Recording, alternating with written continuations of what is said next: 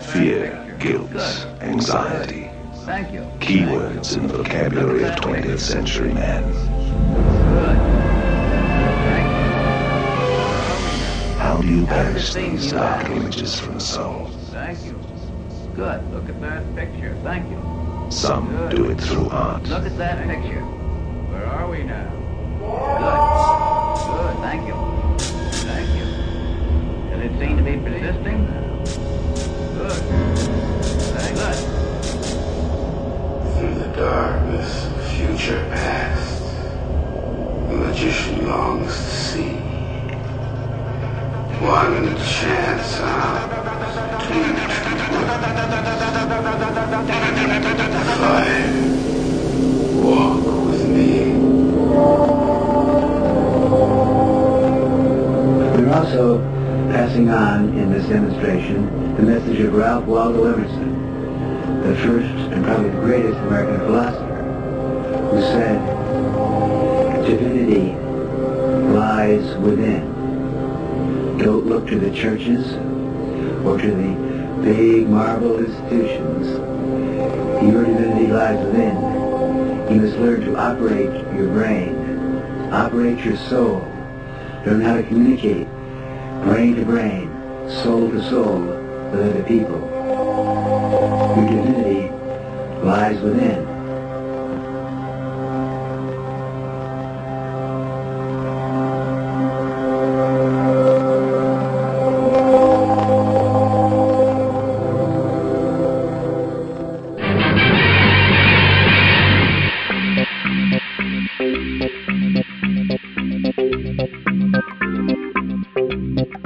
Okay, out there in Marveland, face front, this is Stan Lee speaking.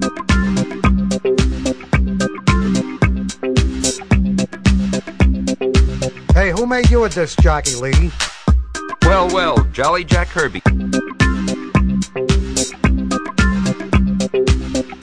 By the way, Jack, the readers have been complaining about Sue's hairdo again. What am I supposed to do? Be a hairdresser? Next time I'll draw her bald-headed.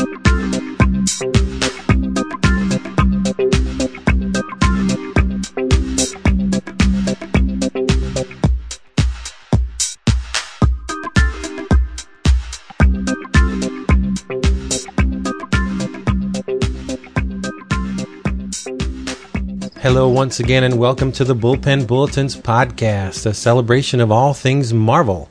I am known by many names, some of them Mr. Kook Rant, Senor Woo Woo, or the Crazy Conspiracy Theorist, but I usually go by the name Vince B. And as always, I'm joined by my right-hand man, also Mr. Guilty by Association, David Price. Hello, folks. Not only are we unafraid to appropriate the patented Around Comics intro, we're not above asking some friends to help us out with this thing. In the bullpen with us tonight, we have Mr. Mike Sims, who goes by KY Comic Guy because he's so damn slick. I don't think that's why it is, but okay. Hey, guys, what's up? Also from our forum, known as Hulk Smash, the new man of 1,000 podcasts, and he'll tell you about that in a little while, Mr. Ryan King. How's it going? Good to have you. Thanks. And the real man of 1,000 podcasts. He's the voice of Comic Book Noise, Deliberate Noise, Movie Noise, and his latest, Can I Get You Another Drink, Mr. Stark? It's Mr. Derek Coward. It's a pleasure to be here, guys. Oh, man. Good to have you. We got a full house tonight. And the crickets are back. That's right, baby. So we have an audience. Ryan, why don't you tell them about the podcast you're going to be on? Just got finished recording a podcast that Derek's familiar with over on his Comic Book Noise feed, which is Geek Brunch with Heath Holland and Mike Myers, who I know Mike has been on the show before. So I just got done with a little 2-hour extravaganza with them talking about all things geek. Cool. And I guess that'll be out later this week. Keep an ear out for that. It'll be out on Thursday.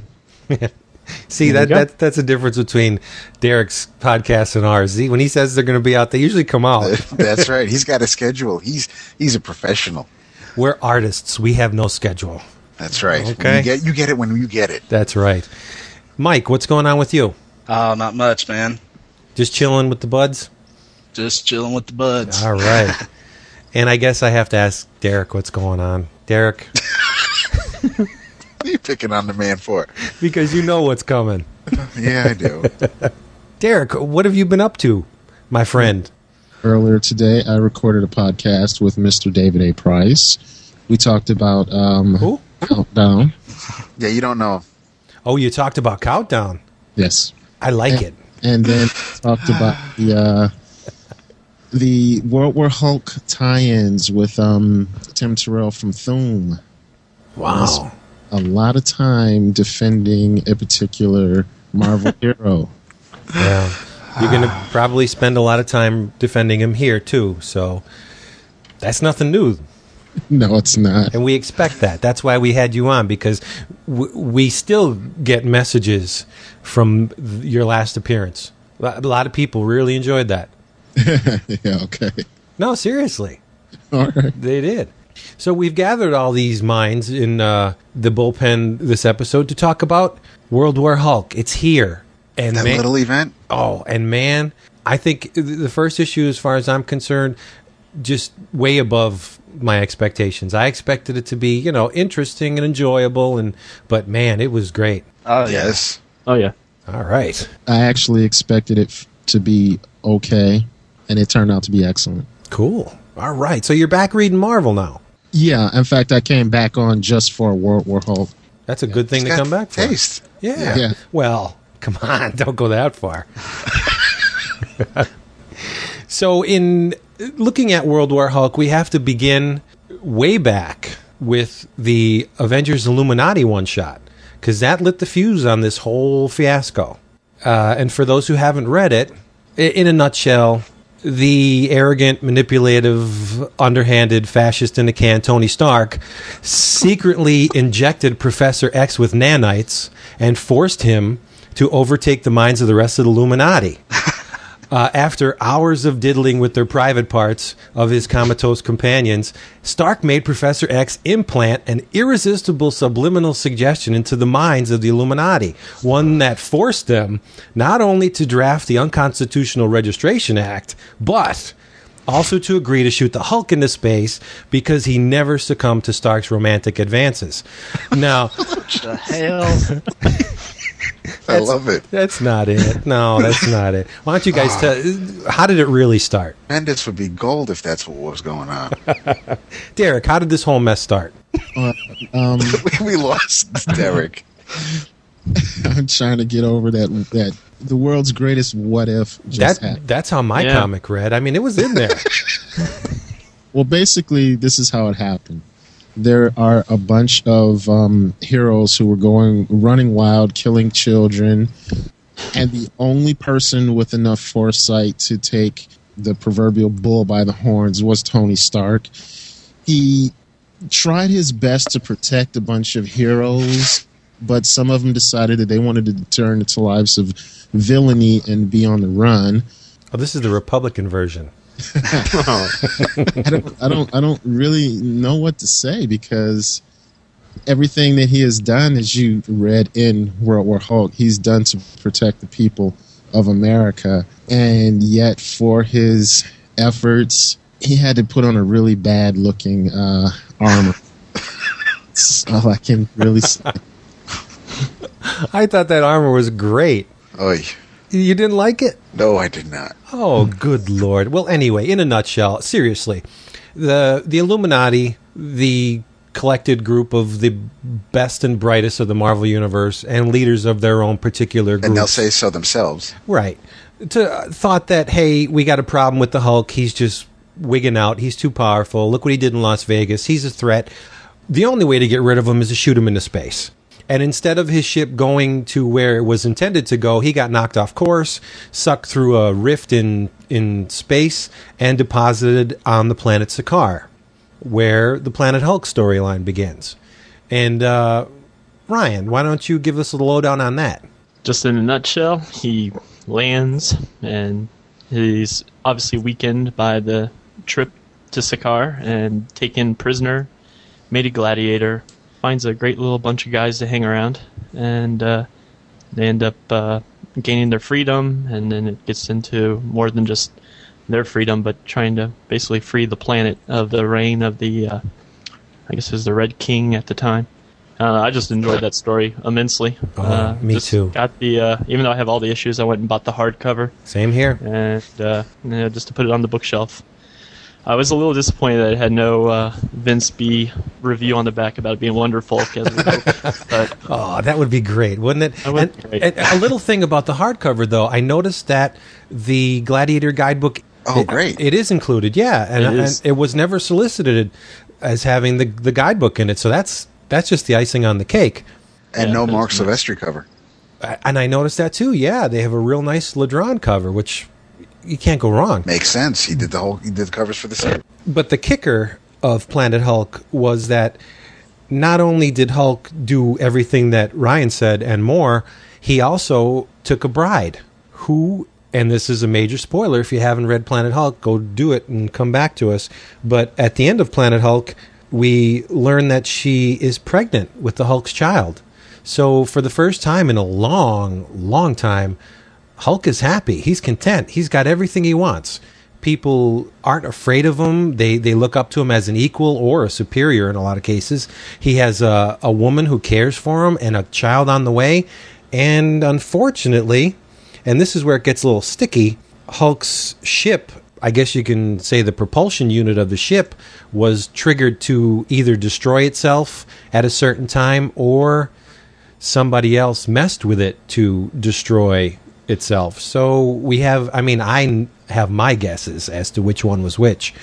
So we're not really clear on why the ship blew up. We just know that it did, and when it did, it unfortunately destroyed Kyra. Is that how it's pronounced, Kyra? Sierra? Is it Sierra?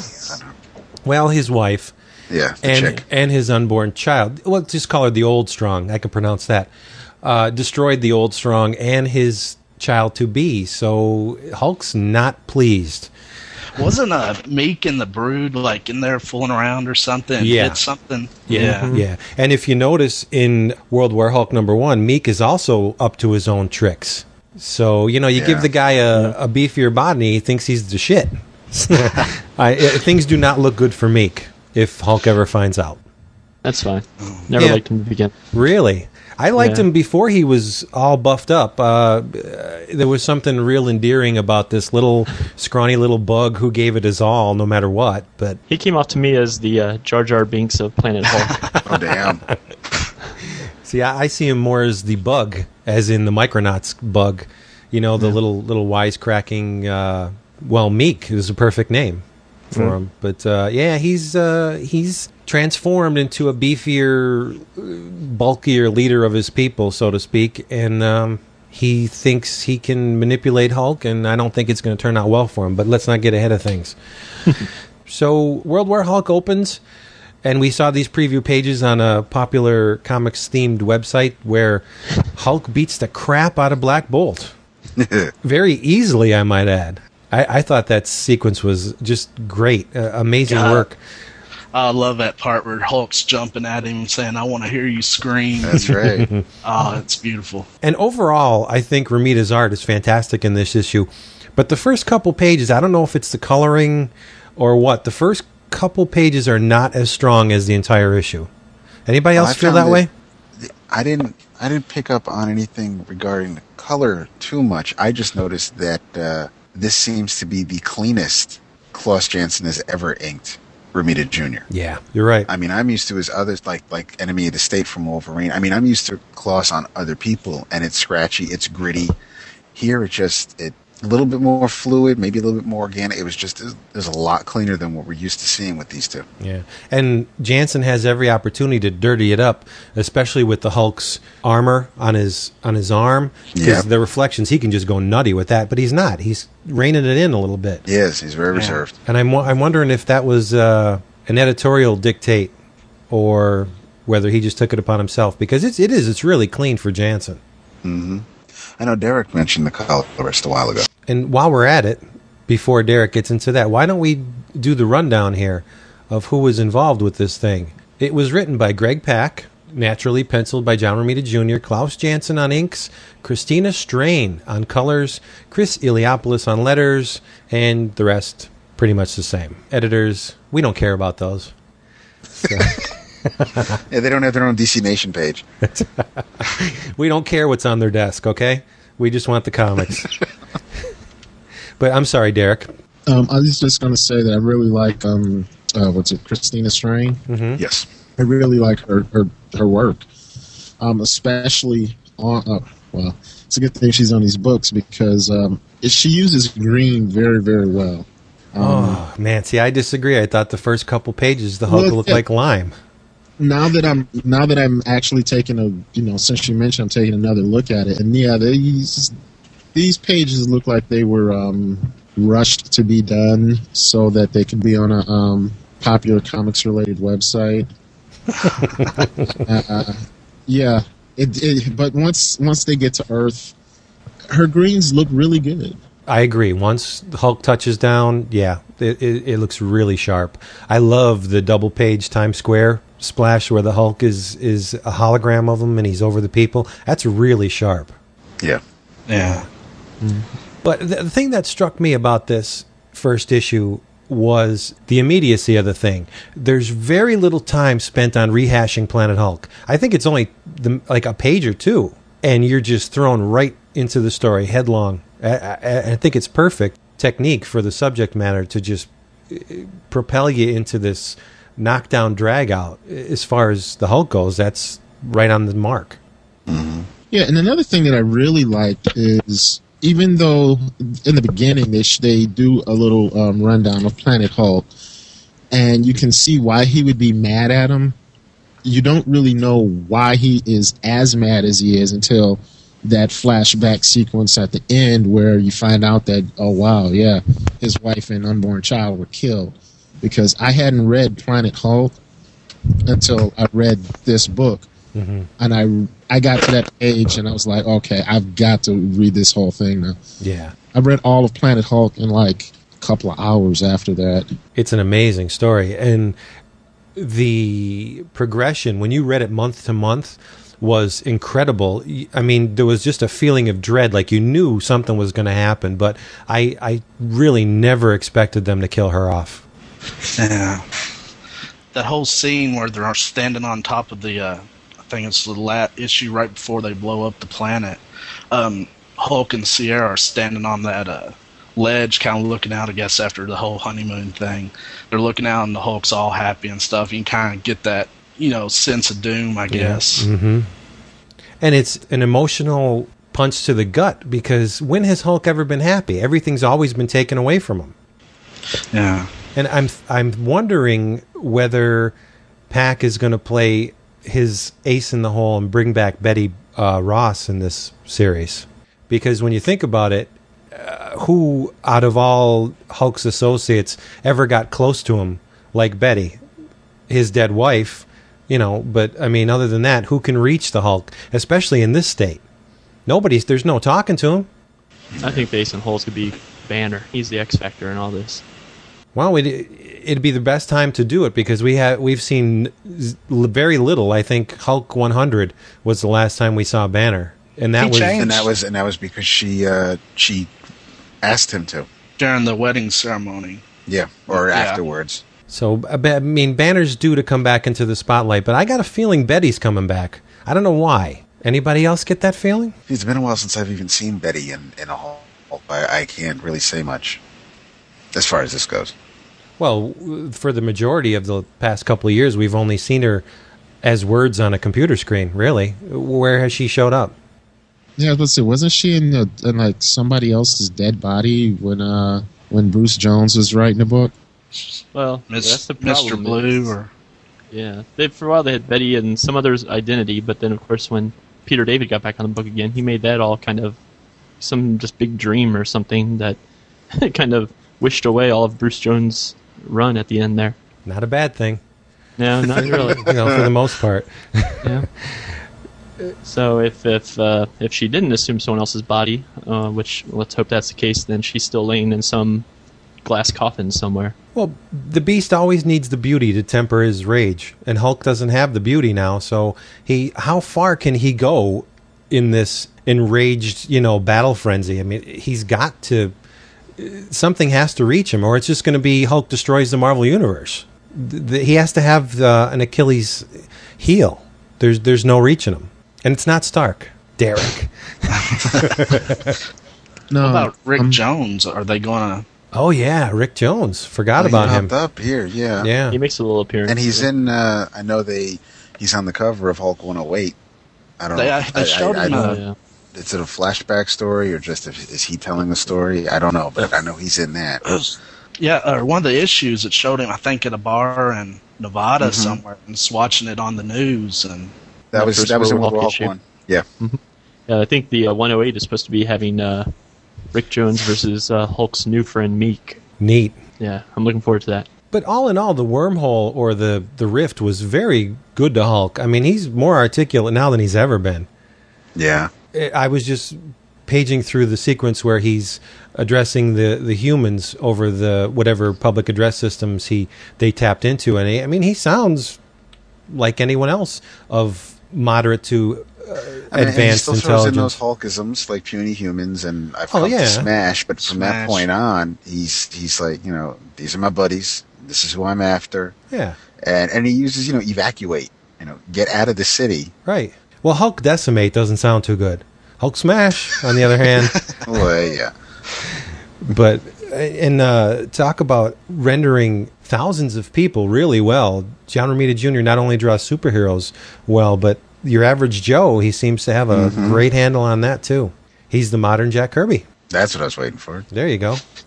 No, actually, isn't the modern Jack Kirby Rob Liefeld, right? Oh!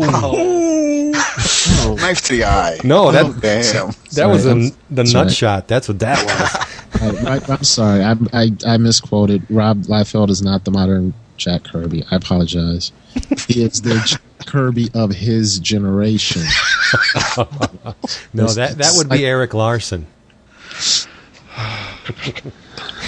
But how about that full-page thing of Black Bolt's face all gooey? That was a kick in the pants, too. They should make that a poster. When have we seen Black Bolt humbled like this? It's been a long time. Has he ever been humbled like this? I'm thinking FF in the 40 to 50 run, maybe. But yeah, you're right. It's been a long time, if ever. I guess I'll say that. Aside from this story, I love how they pull Journey into Mystery into this with the Cronin and Thor's first battle with members of his race. That's neat. They're tying that in too. I mean, who would have thought? The Rock guys from the first appearance of Thor. Throwaway story. Yeah, honest to God, throw them in. What the heck? But it's really cool, and I love Hero-Im. I think he's great. Yeah. Getting back to Korg, I'm worried if Thor does make an appearance, how that's going to affect the Warbound. And I mean, is Korg just going to is he going to forget about whatever Hulk might have to do with and go and attack Thor if he presents himself? And that's just one thing. The possibilities for what could happen with these characters, with the Warbound and the Marvel Universe, is it's almost crazy that there's so few limited series and tie-ins with this. I mean, it could affect a lot more than just this little corner. I mean, right now we're only in Manhattan, but damn. Yeah. I think the chances of Thor recognizing the Cronin are greater than the Cronin recognizing him. Because who's to say that he was even with those people way back on, on the first appearance of Thor. But Thor is going to remember it. Yeah. Yeah, so either way, it's going to be interesting to see how that plays out. Yeah. Well, Korg talked of Thor during the Planet Hulk, did he not? Yeah, I don't know if that was something that he meant or if it was just one of those, my people once. And right, so at least knows of him. Yeah. See, I don't remember that part. I'm old. It kind of seemed like did foreshadowing or like he's going to have to show up at some point. Well, we can hope. John Romita Jr. Thor? Ooh. His run on Thor is some of the best comics of the last 20 years. How were those to read? How were the stories? Amazing. They're really good. Were they really? Yes. Excellent. Yep. Good for Dan. It's just unfortunate that it spiraled all into that Heroes Reborn stuff, but they were great. They were really good. So let's talk about Tony Stark. Now that we've got Derek here and we got to get it done. The thing that bothered me the most about this issue, I'll set it up, you knock him down, was that for the whole Civil War miniseries, tie-ins, agenda, whatever you want to call it, Tony Stark has been pushing this Registration Act. And he pushed it to the point where they made it a law, which is really fitting that when the laws don't work for this person, he goes around them. And I'm speaking specifically about the part where he says, you know what, tell all the superheroes, if they help us out with this, full pardon. We're going to it's like an annulment. It never happened. You didn't go against us. You were just, it was somebody else. We were going to look the other way. You come on in, help us out, and we'll forget about the whole thing. Is that what? Excuse me. Which book are you reading now? Because World War Hulk #1. I didn't see that part. I'll tell you. I'll read the balloon because I got it on my. More than that, all unregistered superheroes who help will get a full pardon if they turn themselves in when all this is over. And that's when Strange says a nice sentiment. Sadly, it assumes we'll all be alive when this is over. Right. So you obey one second. You obey my laws when I say you have to, but when I tell you don't have to, that's okay too. You don't have to obey them then, because I'm the ultimate authority, not the law. Excuse me, that's not the way laws work. Maybe you guys got a variant edition, but in that particular sequence that you're talking about, right before that, what's his name? Strange. He is volunteering basically to turn his people over to Iron Man. Oh, I didn't get that at all. Well, that's how I read it. He says, in the meantime, my comrades will help you evacuate the city if you can resist arresting them for a few hours. And then the first thing Tony Stark did was, okay, I see an opportunity. I am going to try to make things right. I'm going to give these people an olive branch. He makes an offer. I'm going to try to make things right, because I was wrong initially. Well, the war in Iraq's an opportunity too. So there's not a war in Iraq. I'm blind.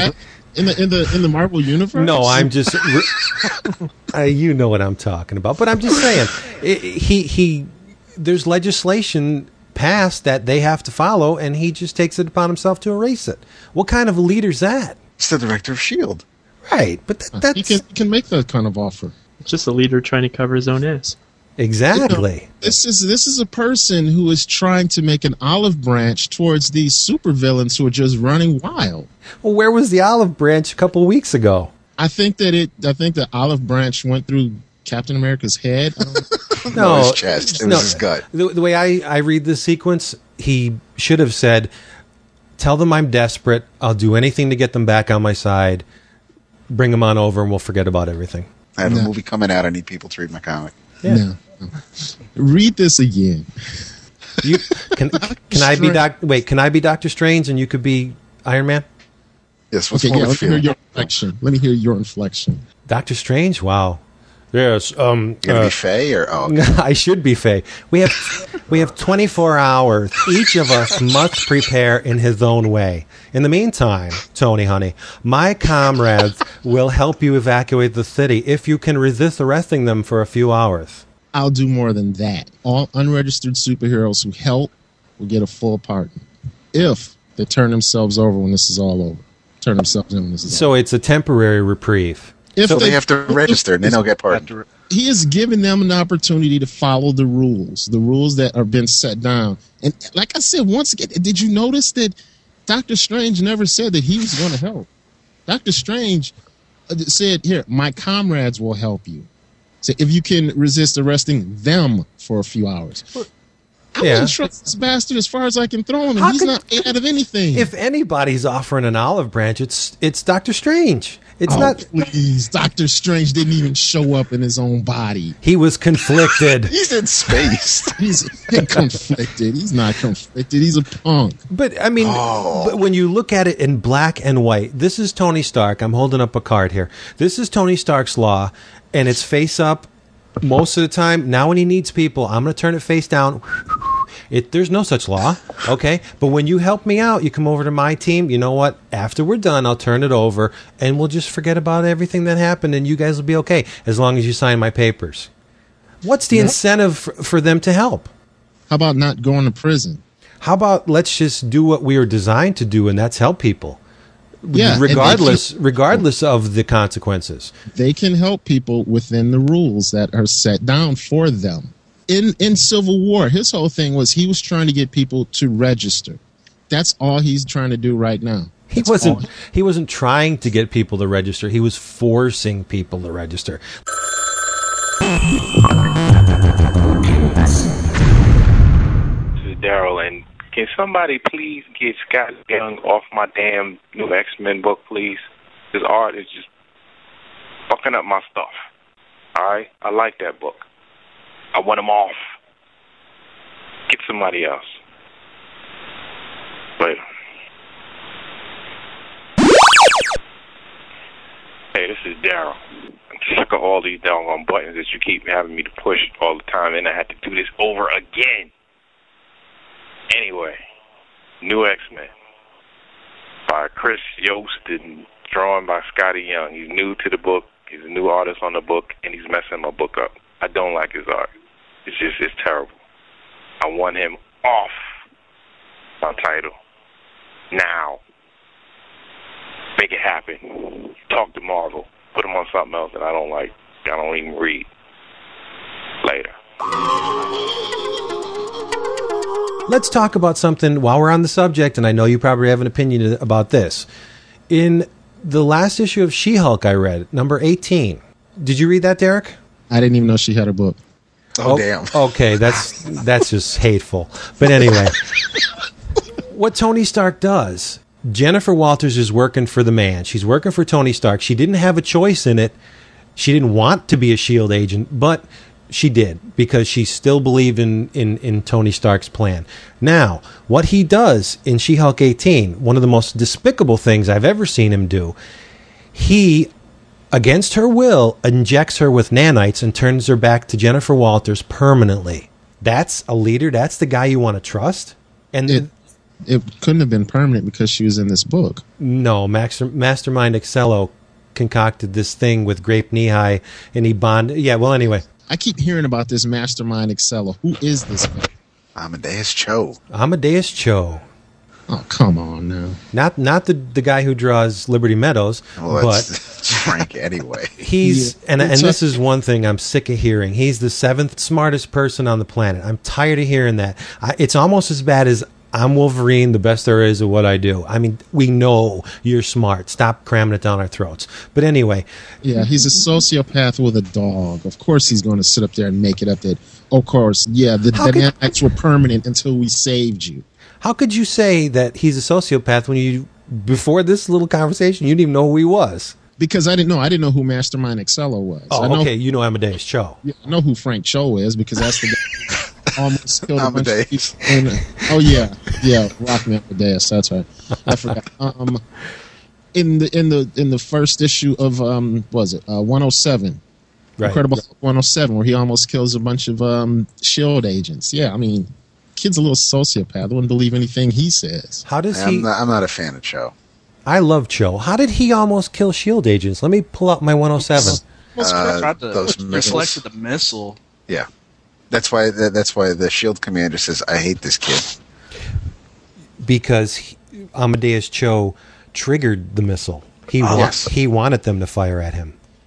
Right, and caused Hercules. Right, he fired the missiles at Hercules. Hercules went and attacked the carrier. Right, because Hercules is not the most stable of individuals. Right. Yeah, Tony Stark is.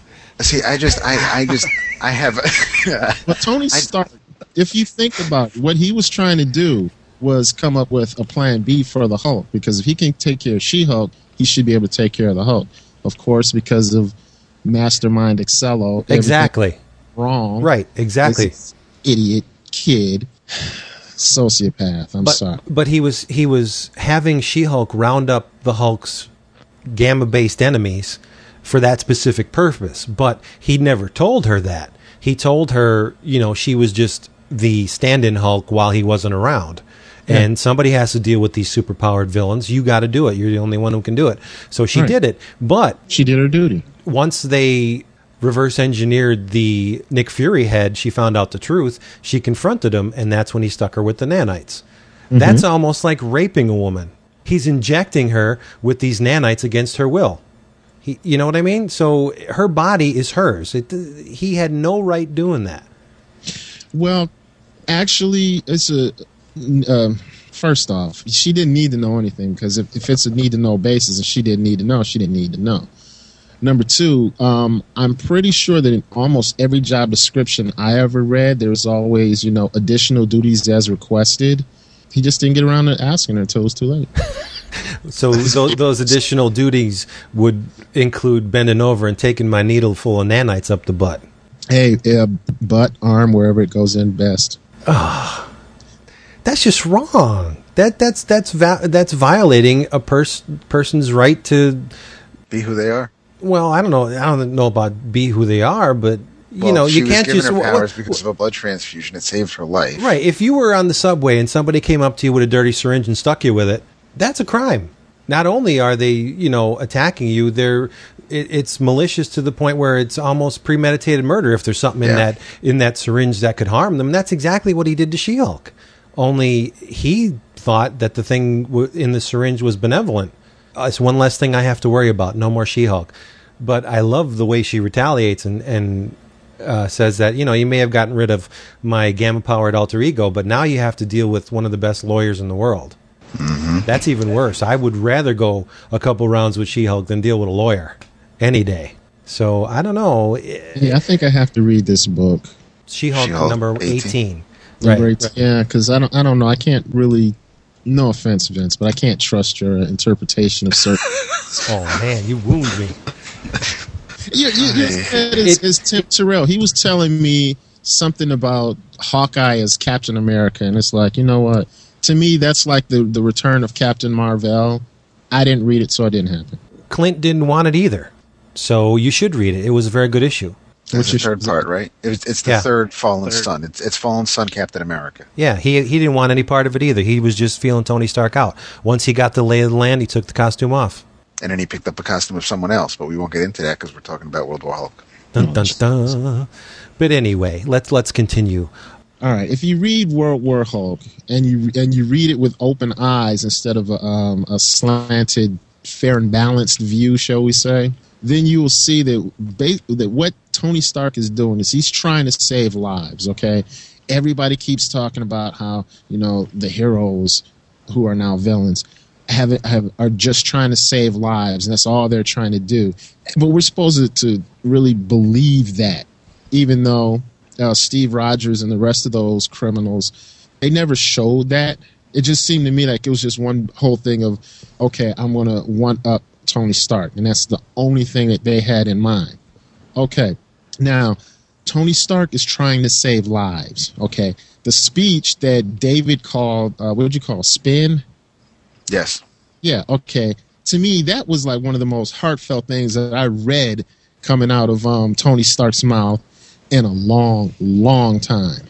I thought that was a great speech, and I really dug it. Really, really dug it, because everybody else was running or they were standing around trying to see what was going to happen next. Tony Stark is the only one in this book who takes on the Hulk head first. Okay, he goes diving head in. He knows there's danger. He knows that this guy wants to kill him, and yet he goes in head first. And you tell me that he's spinning because he's coming clean? He's cleaning up his mess. He is cleaning up his mess. He's making his he's putting his affairs in order. Did you forget about Black Bolt? They looked head on to me. No, Black Bolt had his back turned to the Hulk. Oh. You are unbelievable, man. Black Bolt walked up to him and he was like, "Look, you have to leave. We don't, leave now, okay?" Then he said, "Enough, like that's going to stop everything." Then he turned his back on him, okay? He didn't see the ass whooping that was coming his way, all right? I thought he was looking over his shoulder when Hulk came back at him. Yeah, but you didn't see the puddle and the pile that were down below off screen, all right? Tony Stark, he finds out something's happening. He gets into his armory. He takes off for outer space. He's the only one who went head first. I stand by that. Wow. So, do you think Tony Stark is a Skrull? What? Do you think Tony Stark is a Skrull? I thought the Skrulls were dead. What do Skrulls have to do with everything? Oh, you don't read New Avengers? I'm only reading the World War Hulk. Oh, see, there's so many things you have to be taken into consideration here. The Skrull homeworld was destroyed in Annihilation, but I won't spoil it for you in case you read it. There has been a revelation in recent issues of New Avengers that there are Skrulls running around. Yeah, and don't look at the cover of the new Wizard either. It ruined it for me. I can't stand fucking Wizard. Oh my god. So Derek, there are Skrulls in high places. Okay.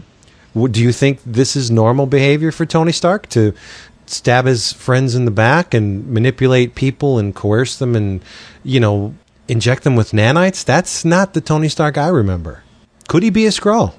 Well, now that you bring that up, I would not discount that, because when I first started reading Civil War, I kept saying that both Tony Stark and Steve Rogers were acting out of character to me.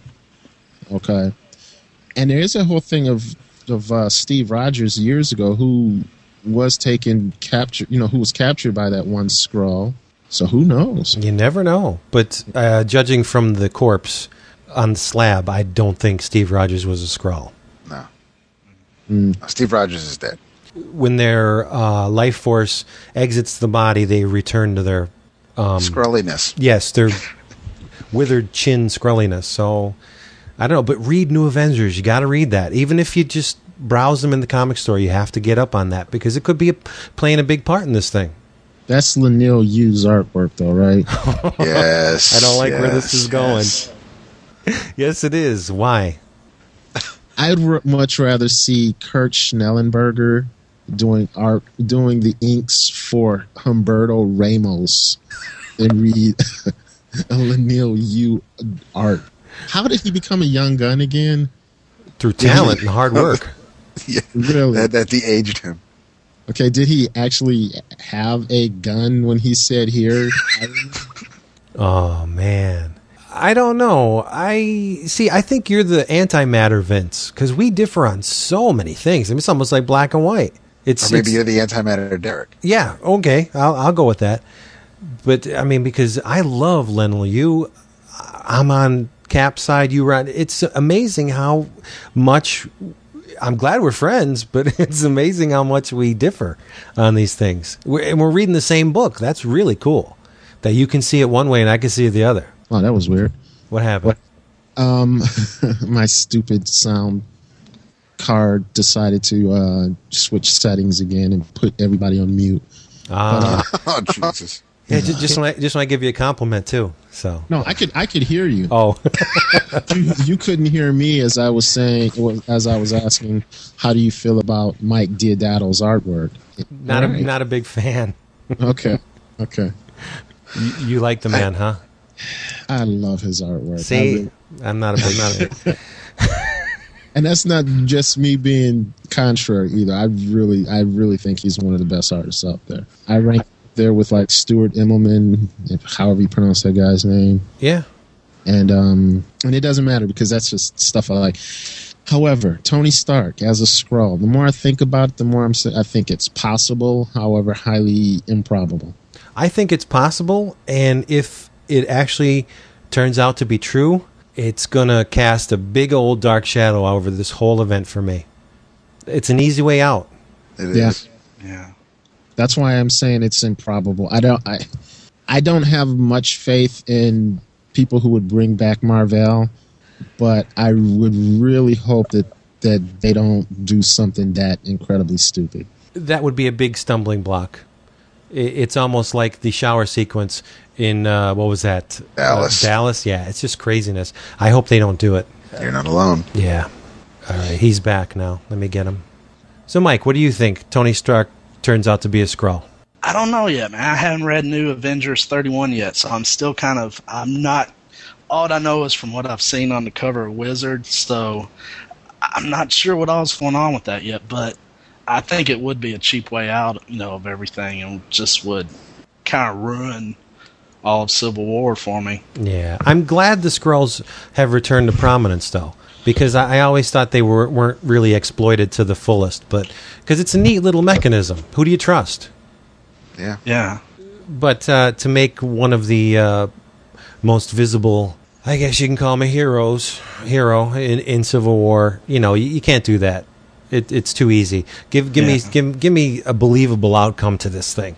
Marvel likes to do that every now and then. They like to set up these what you would think would be impossible situations to get out of, and then they have something like the Skrulls pop up, like when Johnny Storm married Alicia Masters way back when. I thought that was great. I thought, okay, when Ben comes back, this is going to add a whole new dynamic to the Fantastic Four. What happens? You didn't like Lyja? No. Liking her and how she was introduced are two different things, I think. Yeah, you're right. I could have gotten used to her, but that whole thing about, I mean, Byrne was going somewhere. I mean, it was a great twist on, I mean, Ben and Alicia have been together for God knows how long.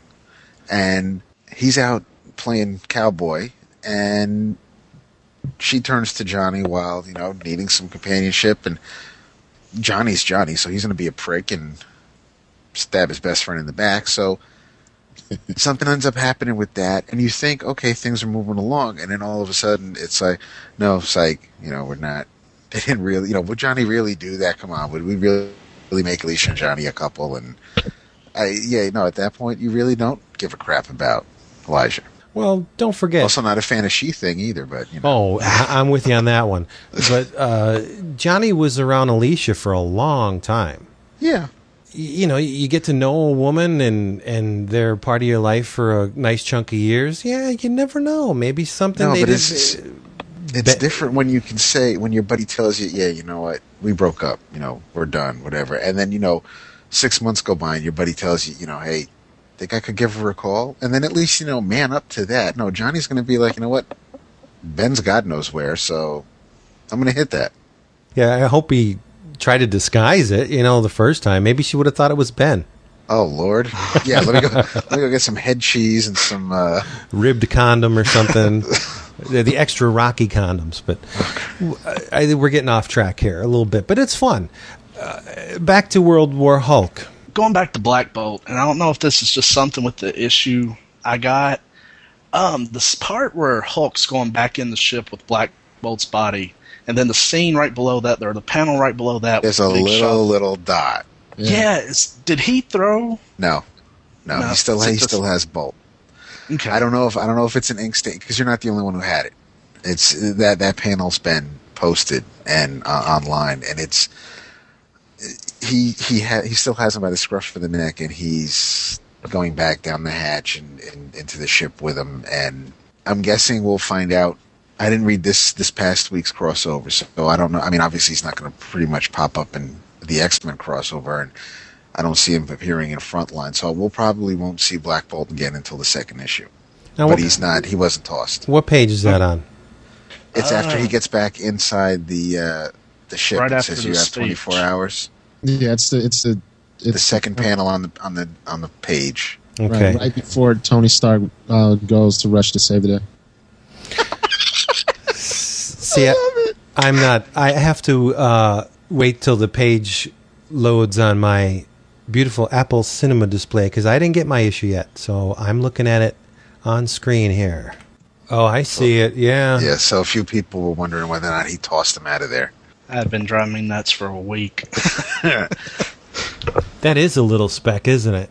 Yeah, I would have thought somebody might have found the body, though, or somebody would have been like, hey, he just threw him out the ship. Well, I'd like to think that he actually did throw him out. That'd be kind of cool. It would actually make sense. Yeah, it would. I'm gonna and got rid of it. Yeah, I'm just gonna pretend that he did throw him out. That's neat. Crunch. So we didn't. The majority of us didn't like the Iron Man armor. I like the rocket-powered fist thing he was using to drive the spike into him, but...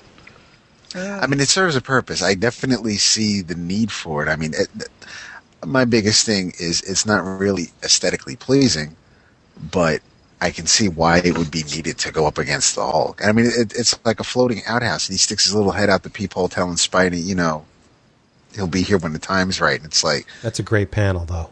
But the whole scene, anything. First of all, Romita Jr. draws a kick-ass Spidey in black. Yes, he does. Those are some great images, and his Luke Cage ain't bad either. But I don't know. The armor is a little clunky for my taste. But again, considering what it's being used for, that's really not something you can bitch about too much. Right. Well, it just makes me recall She-Hulk 18 again, where She-Hulk's wailing away at Tony Stark, and she said, "Too bad you don't have your Hulkbuster armor on," or something to that effect. And he said to her, "Every one of my suits is a Hulkbuster armor." So this must be some souped up,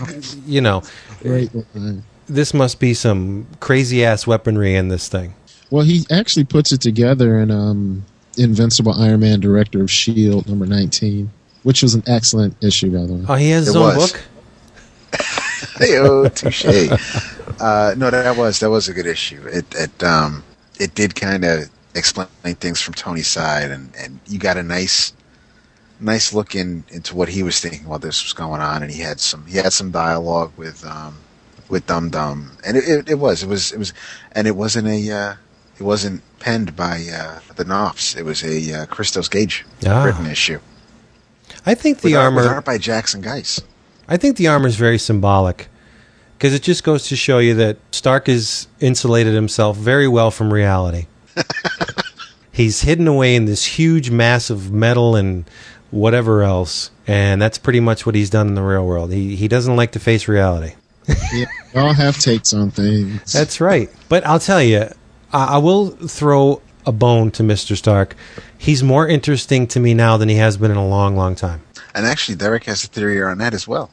And well, let's hear that. Do I? Well, basically because he's written as like this for the first time in God knows how many years. We haven't seen this Tony Stark because nobody's been able to write him as well as he's being written right now. That's what I thought I read on your on the forum. Yeah, that does sound like a bit of brilliance that I would come up with. But yeah, it's true. Yeah, because think about, for years everybody has wanted to take Tony Stark and make him into some kind of like high tech James Bond even more. Because I think that's how the Mike Grell run was. They have always tried to play up the fact that he is an industrialist first and then a superhero. This one, they're showing that the reason that he has been so successful as an industrialist and as a superhero is because he has far-reaching thoughts. He can see what everybody else is missing, all right? And for the first time, he's not saddled with fighting a bunch of D-list villains, okay? The biggest villain he had was the Mandarin. Mandarin is gone. Who's next in his whole rogues gallery? Obadiah Stane, isn't he dead or something? Who is it? Whiplash?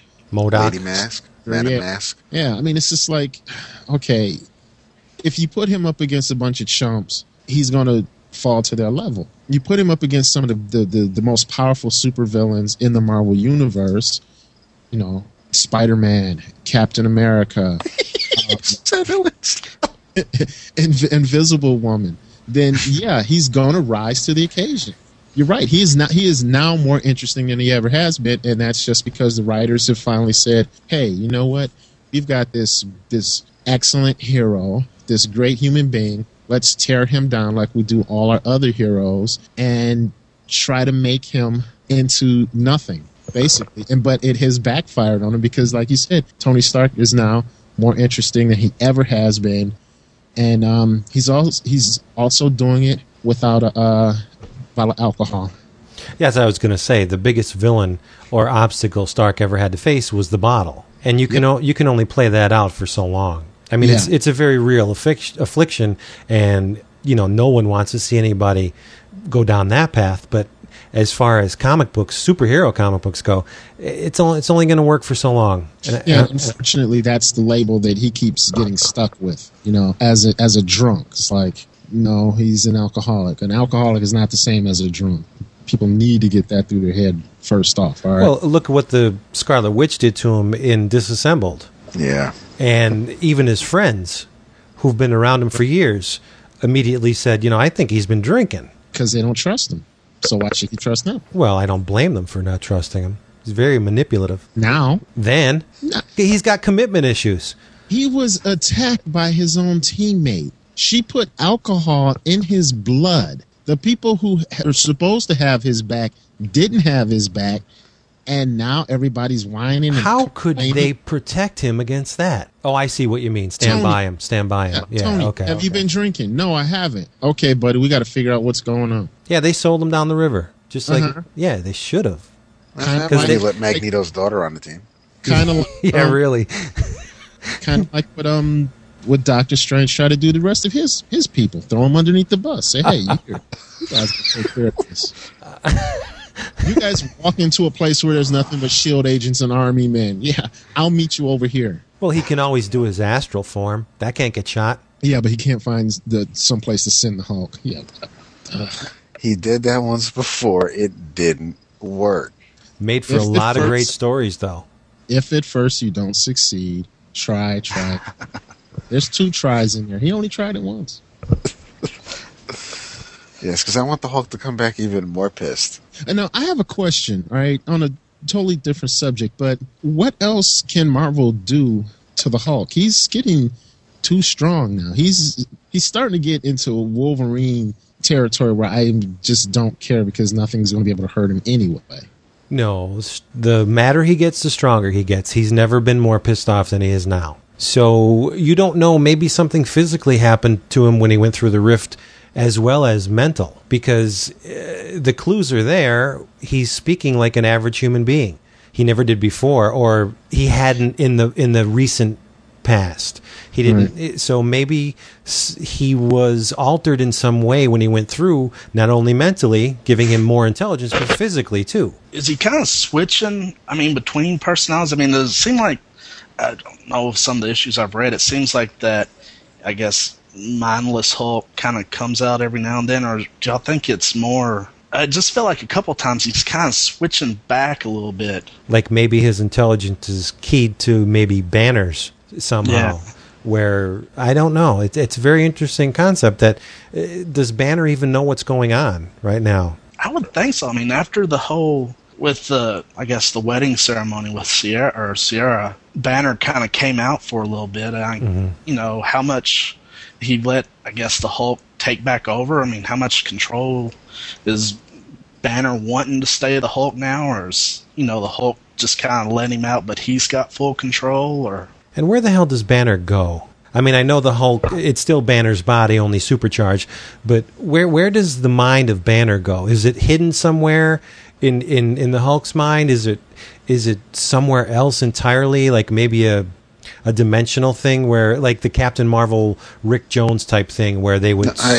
I think it's a split personality kind of thing, and the Hulk's mind basically beats Banner's mind down or keeps it in check. Right, but I'm just wondering, is that consciousness still within the skull, or does it? Yes, is it somewhere? I think so. Somewhere else. I don't think we have to get too mystical with the Hulk. It's Jekyll and Hyde, so I think it's obviously to me it's obviously still Banner. They share in a mind, and it's Banner's mind is still there. It's just diminished, whether it's being held in check or just being beat down, pushed aside. But I don't think it's anywhere else other than within that body. Do you think wouldn't Banner be more, a little bit not wanting to destroy the whole city, but maybe just take out Iron Man and Doctor Strange and Black Bolt and them instead of... Yeah, kind of like Banner is Jiminy Cricket, some way. The conscience, or because they went to Bruce, right? They went to Bruce and sent him up to the satellite and said Bruce needs to take care of it. Like, they didn't go to the Hulk, right? They went to Banner. So before he changed to the Hulk, Bruce still thought that these were his friends. They lied to him. So it's interesting if it is Banner that's driving the Hulk to do this, but it's Banner that knows who did him wrong. That would be a really neat wrinkle in this, where where Banner's consciousness isn't submerged wherever it goes, but as if it's on an equal tier, maybe a merge type thing. That'd be really cool if they did that. Yeah. I was just thinking that because that would explain why he's not Hulk smash. Right, why he's speaking in complete sentences. because he was on Sakaar as well. So maybe it was Banner's way of appeasing the Hulk. Be okay, you know what? You wanted to be alone, or at least you wanted to be happy. If this is what makes you happy, then fine, you're the Hulk. But I'm still in charge. I'm still the one doing the speaking. I'm doing the talking. I'm the one who's in charge here. But you can have the body. You can do whatever you want to do. You can be strong. You can be whatever it is that you want to be for the Hulk. But I'm telling you what we're doing. Right. He's smart, because if the terrain and the planet and the conditions there demanded that he be the Hulk, he wouldn't have survived if he wasn't. Can you see Banner on that planet? No. Not for long, no. No, it'd be a 1 month story. It'd be 12 pages later. Yeah. So maybe we're onto something here. Yeah, I personally have all the faith in the world that Greg Pak knows what he's doing. Yeah. Because he's not steered me wrong so far. No, he's a fantastic storyteller. And the thing that kills me is he's only been doing it for what, 2 years, 3 years at the most? Wow. The guy's great. I really do want to get that Planet Hulk hardcover. You know, people are probably sick of me saying it, but the guidebook is amazing. The level of detail that went into the various flora, fauna, just the whole planet and the whole solar system around the planet, it's crazy the way they created this whole believable universe. It's worth every penny. He wrote the Warlock miniseries. He wrote the Phoenix Endsong mini. Right. Oh, I'll forgive him for that. Yeah. Here you go, Derek. He wrote the Iron Man House of M. Really? Yep. I've got to go reread that now. And anyway, and he wrote, I'm sorry, Amazing Fantasy 15, and then and now we're up to Hulk. See, I'm one of the ones who actually liked the Iron Man House of M armor. I think it was really cool. Nobody liked it. I don't remember seeing it. Yeah. With the big boosters on the back, it was very anime-esque. You posted it on the forum, didn't you? Yeah. Anyway, guys, I have to go. Oh. We will have to do it again some other time. All right. We'll leave it open, man. Yeah, just remember one thing. Cut him off. No, gotta respect. Start for president in 2008. You know what? He might be better than what we got now. Have a good night, Derek. We'll see you, Derek. See you, man. All right. And then there were 3.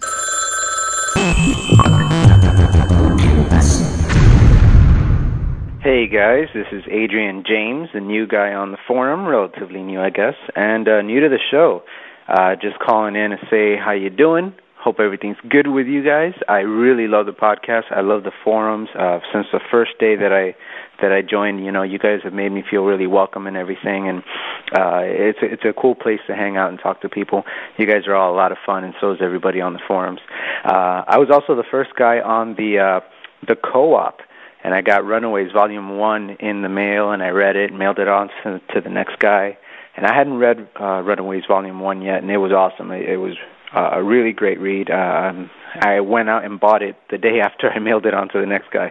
So, you know, a really, really great idea with that co-op. And, you know, then I got my little sister who's into stuff like manga and things like that. And she read Runaways now, and she loves it. And next she's going to be reading, I think, Spider-Man Blue and onward and onward. So spreading the love thanks to Bullpen Bulletins, right? So anyways, saying hey and saying bye. I hope you guys have fun on your next podcast, and can't wait to hear the next episode of the show. Have a good one. Ryan King, Hulk Smash, he's having microphone issues, so once he gets those ironed out, we'll get him back on here. But we are just going to forge ahead with this. Keep going. Yes. Resolution. What did we think of the way this issue wrapped up? Oh, I loved it. Yeah. I thought the last page was, let's see, okay, so yeah, they beat the crap out of each other. They beat the crap out of Avengers Tower. Hit him with the missiles and gets kind of the flashback. Yeah, see, that was something. I mean, that was great. It was great storytelling. You're in the middle of this battle. They still decide that, okay, you know what, this would be a good time to let everybody know why Hulk is doing this. I mean, we didn't get such a big recap early on in the issue. We got it in the middle of the in the middle of a battle. It didn't feel forced. It didn't feel like, you know, now we finally find out what's going on. It was a nice little aside while he's trying to fight off everything that Tony's doing to him. And that's a great page. Oh yeah, the flashback sequence with Kyra. Yeah, it's really cool. It's the colors are perfect. How delicate they are, and the panel where Hulk and her look towards the beep. There's a lot more Jansen in that than there is Romita. Yeah, because it's very open. But all in all, I think that's my favorite page from the book. Nice. I love that character. I wish to God that they didn't get rid of her, but because I think the story possibilities of a child of the Hulk are more interesting than whatever may come out of this. Either a depowered Hulk or a Banner in Charge Hulk or something like that. Hulk Jr., I'm being facetious, but that would have been really cool. And that's what Marvel lacks in terms of the Marvel DC argument is the legacy thing. Not too much of that at Marvel. There's some, but the whole DCU is based on the legacy. Yep. So I really like the way the Avengers Tower got split by the Sentry's symbol. You think that is symbolic of something, or? Yeah, and again with the Sentry, they're pulling a lot of different storylines into this. What exactly did he want to say when he wanted words with Tony when Reed and Tony went to visit him? Yeah, very interesting. Mm-hmm. Wow, because for those who haven't read the Paul Jenkins, John Romita Jr. Sentry series, the Sentry feels very guilty towards the Hulk because in the negative zone, the Void beat the crap out of the Hulk so bad that I think it was mentioned that he broke every bone in the Hulk's body. And the Hulk was on the floor whimpering as his bones were healing like a baby.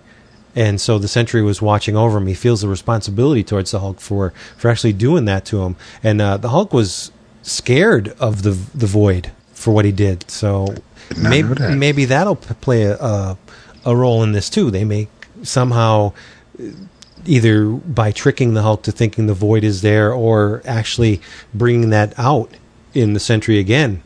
So we'll see. When I was reading it, I kind of got like the old footage from 9/11, the towers coming down the way it just went straight down the center. Mm-hmm. Kind of got that feel from it. It's a very powerful image.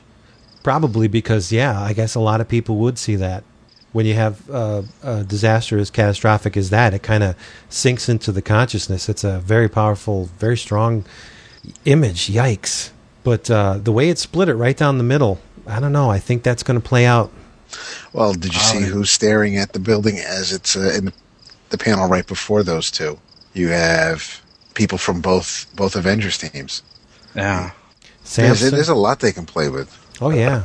And Samson isn't a card-carrying Stark member either. I think he's going to come around because if you read 107, or was it 106, where he made the mistake of attacking She-Hulk and Cho got caught in it. Yes, 106, I think. Yeah, he sees the result of his actions, so he may be playing it safe and going with his gut. Won't be a bad idea. Very true. Such a slow progression, too, of the way the building's destroyed. I mean, they take 4 panels to do it. And it's not the only building that was destroyed. I mean, when they hit each other. Yep. God damn. I'm sorry, 5 panels to do it. One of them is pretty much of a third of a page, or a little bit more. So, yeah. That last page with Hulk coming out from the rubble, it's like, damn. That's gorgeous. It is. And that's a little bit of a strong-handed... Jansen. Yeah, how about me? It just shut off, just like that. That's a strong-handed Jansen, because if you look at the armor, he's back to his old style there. Yeah. But it worked here because, I mean, you got all this rubble and smoke, and there's Tony's hand, and just a maniacal Hulk. Looks like the mindless Hulk coming out. He still, cares enough about his fashion sense to leave the headband on, though. That's very nice of him. He wants to show Luke that he can still pull it off. But on the downside, the only thing I did not like about this issue was the amazing amount of preview pages in the back end. I just thought they put way too many preview pages. I'll give them the trade paperback gallery. People need to know where else they can read about the Hulk. And I'll give them the upcoming issues because they need to know where they can go after this. But 3 pages of Frontline, I think that's way too much. Anybody who is in this for the duration is going to have to read this again. We got, let me see, 3 pages of Hulk 107, right? Mm-hmm. And then we got 3 pages of Frontline. So that's 6 pages, a nice percentage of the book. More than 6 pages if you count the cover pages. That's a nice chunk of the book devoted to what the majority of the readers already know about and stuff they're going to have to read again. Nice idea, but I think they were a little heavy-handed on this one. And Ramon Box, is that how it's pronounced? Ramon Box for Frontline? Drawn a lot like Val Merrick. And a lot better than the first go-around with Frontline. I liked it okay. I don't think, I agree, it is better. And I don't think he was a great Spider-Man artist since they put him on Sensational, with Angel Medina only doing 1 issue of that Back in Black. But, yeah, I can definitely see the Merrick comparison. Really sharp. The colors ain't too bad. Of all the books to preview, you're going to do the 2 main ones that time. You're going to preview Hulk 107, which I'm sure you're already going to be buying Hulk, and Frontline, which kind of goes, which I guess like Civil War could go hand in hand with the main mini, but why not Heroes for Hire? Why not Ant-Man? Right. Push the book. Why not a page of each of the minis like X-Men and Gamma Corps? Exactly. Why not Ant-Man? I think Ant-Man would be the perfect choice to put in this because maybe the book wouldn't be canceled if they saw a jump on the Hulk issue. Oh. Or at least introduce a bunch of readers to the book who may think Eric O'Grady's kind of cool for a dickhead and want to read more. I mean, they're just not doing enough for Ant-Man. As you know, or as maybe you haven't heard, Ant-Man is canceled. As of issue 12. And that sucks. Yeah. Look up. I mean, it does, but it sucks. To me, it sucks for Phil and Andy. I don't care about Eric O'Grady. But I just want to make sure that Phil and Andy are going to be doing something real soon. Yeah, I think they will.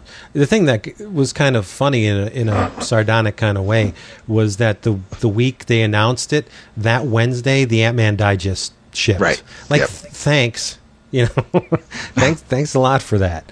But I don't know. I just gotta be sad to see that book go. It's a true joy to read.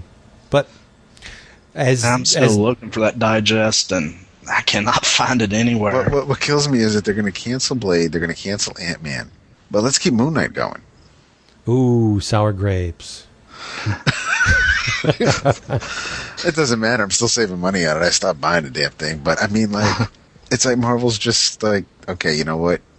We'll save you money on these 2 books, and you can spend it on something else, which I'm going to if I have it in my budget. But I do enjoy those 2 books. I enjoy looking at Ant-Man. Well, I enjoy the art, and I enjoy Kirkman's writing to a degree. I'm just not a fan of the person in the suit, and I'm really digging Blade. So I end up lately, the past few years, I've been ending up with more complete runs of series that have just ended than ever in my whole time of buying comic books. Well, I'll tell you, while we're on the subject, I will be saving money on the Spider titles because there's no way in hell I'm going to spend $3.99 for Friendly Neighborhood Spider-Man and Spectacular and Amazing when they do this One More Day thing. I'll just wait for the trade. I have a feeling I will too. I might do Amazing, but we'll see. We'll see what my budget's like. I don't know. I mean, at least this for June, they did have an Amazing Spider-Man issue. They had the last issue, I think, of Sensational and the last issue of Friendly Neighborhood, and there wasn't much in the Spider-Man section of the book. You had the One More Day sketchbook, Spider-Girl, and that might have been it for everything there. But yeah, I don't know what I'm going to be doing with Spidey. I have to be a lot more frugal right now, so some things are definitely going to be trade weighted on, unfortunately, which is not something that I've been a fan of doing these years. So we'll see. You didn't get the July previews? Not yet. Oh, okay. I haven't been to the store, and and DCBS hasn't updated their site yet. All right, the Amazing Spider-Man 544 is $3.99, and how many pages is it? 48 pages. Okay. And it says plus director's cut style extras. Now you know damn well that the director's cut style extras is going to be at least 10 pages, because you figure 32-page story at the most, 10 pages for extras, and then the rest ads. But the Friendly Neighborhood is the same price. And again, director's cut style extras. I'm not going to trust, that. You could get anything. You can get something floating in Straczynski's toilet bowl. That was part of the process making this issue. So, we're going to take a picture of it. I do love the covers, though. They're old school. I love them. Yeah, Quesada's covers are nice for this. And I like the Doctor Strange one a little bit better than the initial Amazing 544. The Doctor Strange one is just so old school, it's silly. I love it a lot. But yeah, I mean, I'll be back on board for Amazing 3 times a month if they keep it at $2.99. What the heck? I've bought Amazing for 35 years. I'm not going to stop now. But for this one issue, however long it takes them to do one more day, because they're going to collect it. If it's going to be that important, I'm going to wait for the trade on that one. Same with you? I think so. Mike? Yeah. I'll probably pick up Amazing. I hadn't been picking up Sensational or Friendly Neighborhood. I think I picked up the Mysterio issues when they brought him back, but I haven't been reading either one of them. They were decent. They were very good. It's just that the Back in Black kind of derailed the whole series a little bit for me. Dave, yeah. I mean, some people really enjoy it, and great for them. But we're not going to see the end of Peter David, because he is the new writer of She-Hulk. All right. Writing what you know. That's right. Yep. I couldn't be happier. I'm going to continue with She-Hulk. I was a little afeared when they said Slott was leaving, because I didn't think anybody could capture that kind of tone as well as Slott did. But if there's anybody that can do it, it's David. And he specifically said that he's not going to keep it in the same direction as Slott, because he didn't want to tinker with perfection. He's going to take it in another direction, which is great. Yes, I agree. Yeah.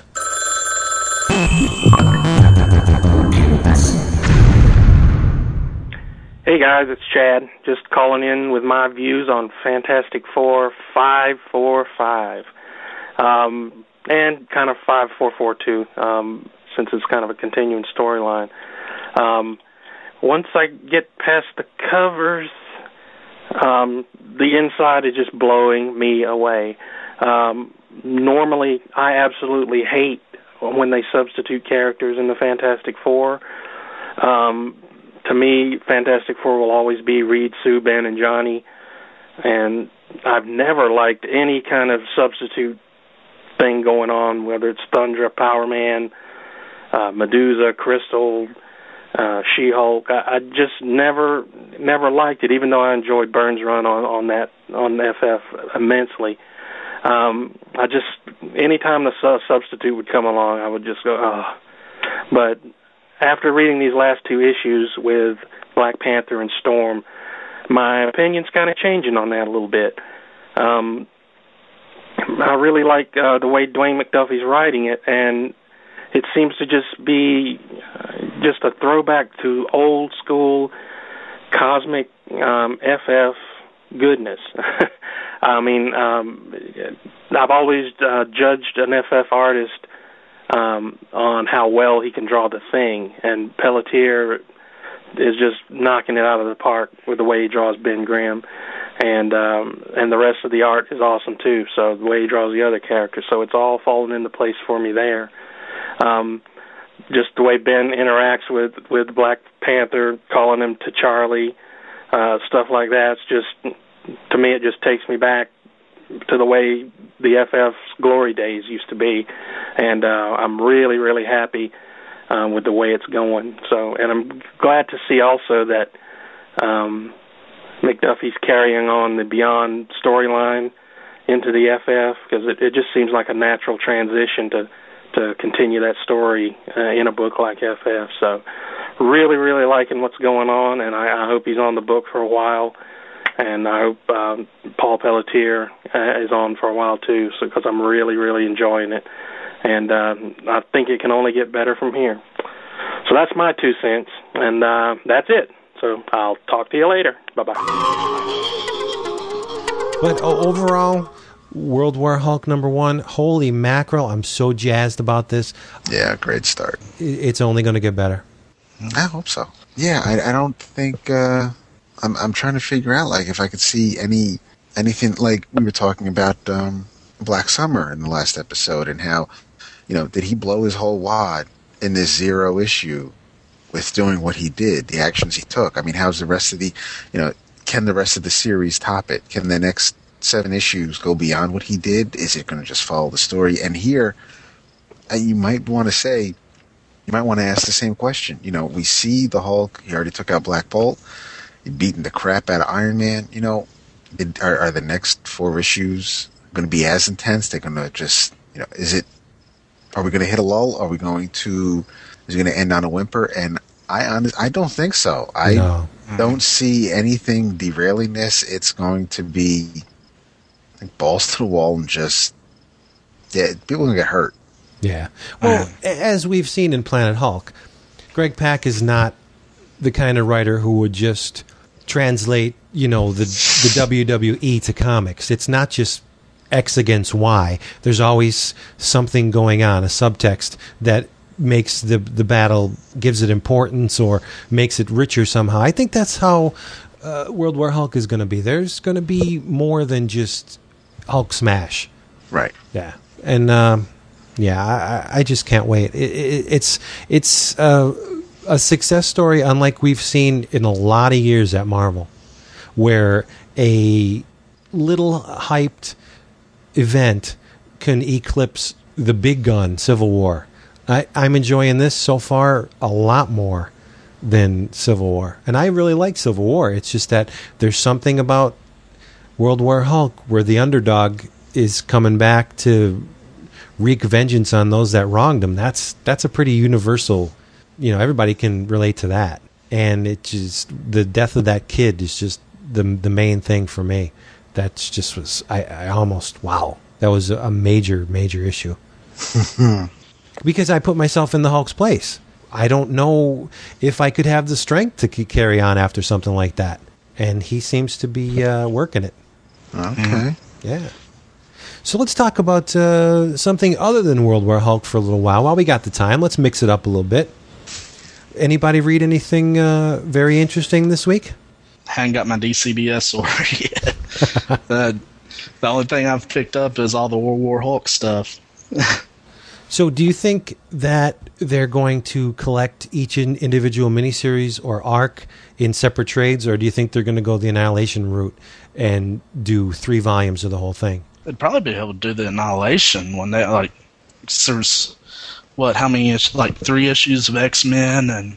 yeah, that's an odd size, isn't it? 3 issues.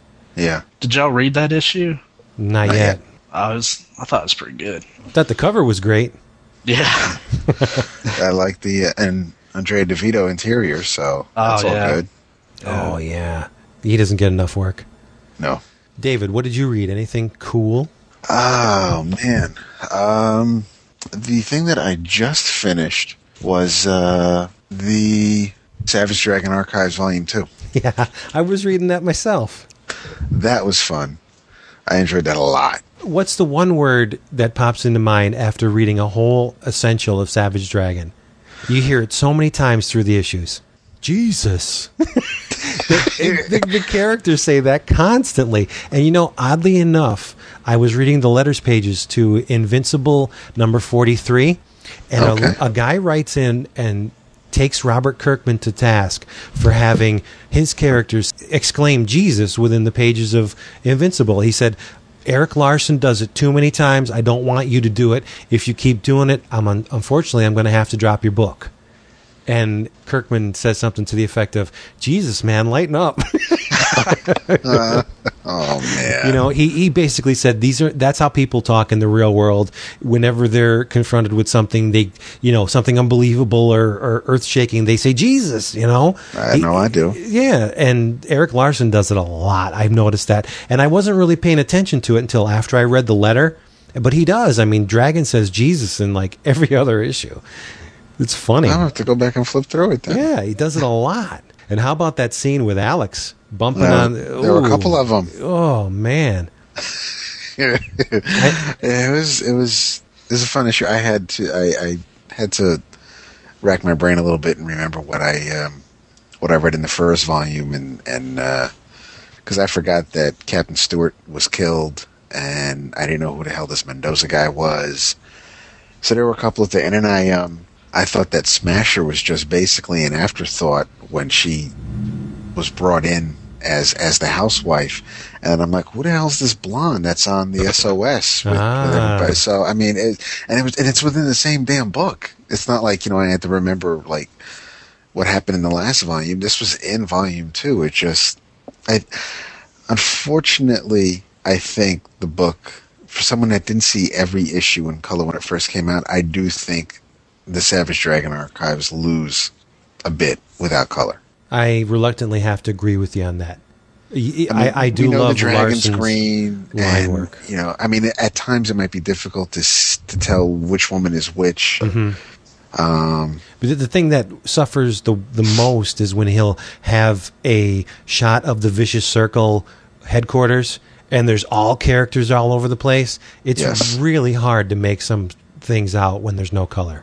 And sometimes with an explosion or with a lot of gravel or debris. Yeah. Someone's getting thrown into something. So, I mean, you're able to tell a little. I mean, his line work at times can be a little bit too cluttered for black and white. At least with if I'm reading Showcase Presents Green Lantern, Gil Kane drew where, there's enough going on in the panel. It's not overkill, and there's enough there, and it's clean enough. I mean, granted, if Hal says, oh, well, that lamp is yellow, I can't pick it up with my ring. That's helpful in a black and white book. I'm sure if I read it in 1962, it might be a little goofy that, well, I can tell it's yellow. Why are you telling me it's yellow? But there are some things that, and actually towards the last couple issues in the Savage Dragon book, there were there's some editing issues. There were a couple of typos that needed to be fixed. Right, there's typos throughout the whole thing. Yeah, I noticed that myself. But it was fun. I mean, hell, for how, what is it, like, after discount, like $12 or something, $10? I think it's 11 or something. Oh, you can't beat it. No. Yeah. It was fun. Love it. Like, I've said it many times. I think the man's line work is second to none. I love Erik Larson. I just everyday scenes, his destruction, the unique characters he draws. Even Powerhouse is interesting to me. And he's basically a chicken. Yeah. He's a chicken. But it's a chicken who wears a mask, because why the fuck would you need a mask if you're like a 6-foot-tall chicken? I know. And his women are great. It's just, I think Larson is a master, but I won't get into it again. But I also flipped through, I think you were telling me you read this too, the Sensational Spider-Man Annual. Yes, I did read it. Is that all you have to say about it? No, I thought the story was amazing. No better time to reaffirm the bond between Peter and Mary Jane than right now. I thought that was the perfect time to do this story. And Fraction did it beautifully. Yep. But, see, as far as the art goes, I cannot. Mama said, if you can't say nothing nice. I cannot I'll give it a shot. I'll try and describe the way the art made me feel. Have you ever seen Salvador Dali and Luis Buñuel's surrealist movie Un Chien Andalou? It's English for an Andalusian dog. It's this. Is that the one where the woman has her eyelid popped open, and he's keeping her eyeball, or he's keeping her eye open, and he has the razor blade? Yes, I feel like that woman after looking at Salvador Larroca's art. I know what it feels like to have a razor blade dragged across my iris. Dude. How about that? I could be the Dennis Miller of the comic podcast. Christ. So, yeah, I did not like the art. It was just all over the place. when he tried to ape Ross Andru, he just fell flat on his face. Like you were telling me, the obvious character references for Matt Damon. Yeah, I was enjoying it until bam, we're hit with Matt Damon right there. Yeah, and the one panel where he's trying to do Ross Andru and Peter's touching his temple and he's talking about magnetic fields and he has the Hulk's hand. His hand is huge. Yeah, it's just the art it's not horrible because no art is horrible. There's something to be said about any creative endeavor, but this, I just don't like it. I don't like it at all. The perspective was off in one panel we were talking about when he's when this new S.H.I.E.L.D. agent looks over in the diner booth and he sees something next to MJ's coat and pocketbook, and it's a spider tracer and it's all tiny on the seat. But then in the next panel we have a close-up of the agent's ear and the back of his head, so we're looking at it from his perspective. And it's almost like he's on his knees facing the seat cushion because now the cushion's all huge and the spider tracer's almost as big as his head. Maybe that's the Spidey belt buckle. I don't know. But, on that same page, look at the panel where he's cuffing MJ. Sweetheart, throw a bra on, will you? It looks like Broomhilda. Honest to God. She looks like Kirsten Dunst in the second Spider-Man movie when she's in the coffee shop with Peter and she's flopping all around. It's the same thing. Well, you're on the run. You got to hit the coffee shop. You don't have time to put a bra on. Well, yeah. I guess LaRocca didn't have a time to draw the boobs right either. But from the cover straight on in, nothing special to look at. Sorry, but the story was amazing. Oh, it was fantastic. Yeah, buy it to read it. It's man, Fraction. I want to see Fraction on a Spidey book. That would not be a bad thing. No. This is neat. But before I tell you what I read recently, and I won't spoil it for anybody because it just came out last week, and it's big doings, and I won't rob anybody of the pleasure of... Yeah, I can't wait to get it. Yeah, but we have a letter from Mr. Paul Rooney from Edinburgh, Scotland. Ooh. Yeah, he says, "Hey guys, I just listened to episode 29. So glad all the crazy-ass noises have been dropped. I'm quite happy to listen to you guys talk comics for an hour and a half without all that crazy shit going on in the background. Great episode. Not only did you mention one of the greatest scenes in cinema history, the Sicilian scene from True Romance, but also one of the shows I loved as a kid but nobody else seems to remember, Tales of the Golden Monkey." And he has one question. Do you really like John Romita Jr.'s art? I personally really don't like it, and I don't understand why everyone raves about it. It really detracted from my enjoyment of World War Hulk #1. I just wondered what your opinion was. I think we kind of covered that a little bit in this particular episode. Right, well, that's exactly why I read it. Different strokes, I guess. I could understand how someone who appreciates a little bit more finesse and elegance in comic book art would not like Romita Jr.'s style because he's very Kirby-esque, let's face it. He has his own way of doing things, and they're straight from his mind onto the paper, and that's just what he does. The man's perfect, in my opinion. I can't comment on Romita's art other than gush. So yeah, I'm not the best person to ask about this. Yeah, no, actually we should bring it up to the forum. We should definitely ask the guys on the forum. And what is the website? bullpenbulletinspodcast.com. Join our phone. We have a recent influx of a lot of new forumites. Basically, they came to voice their opinion on two things. Episode 28's external sound effects, noises, all that stuff. And they came to either compliment or condemn my views on the current administration. So as we heard in episode 29, we got a lot of feedback on that. Yep. Let's look at the common thread here. I'm the problem. They never say anything about David. They love David. What's not to love? Honestly, yeah, I'm the problem. So as it should be. I love to be the problem, and I do it well. But so, yeah, bullpenbulletinspodcast.com. Come and join us on our forum. We would love to have you. You can come and talk to KY Comic Guy because he's so damn slick. That's right. I used it twice. I love it so much. And our recent converts talk to David and I, and everybody you've ever heard on the show is on our forum. Actually, I think a lot of people on the forum are Romita Jr. fans. Yeah, I think they are. I don't too. think there are too many people that dislike. I don't know. I mean, we're big fans of Ramos. Obviously, Derek isn't. Derek's a big fan of Deodato. We're not. Derek's nuts, but anyway. Yeah. We're not. I mean, well, I'm not a huge Greg Land fan or a. Yeah. I mean, but there are a lot of people that, thought his Ultimate Fantastic Four was great, or that he's doing decent work on Ultimate Power, and there's so much stuff out there for everybody to enjoy. You know, just because I may not be thrilled with, and for some reason, we have people that aren't even thrilled with Ron Garney's art on Spider-Man. Right. What we're trying to say is we are not the ultimate authority on comic books.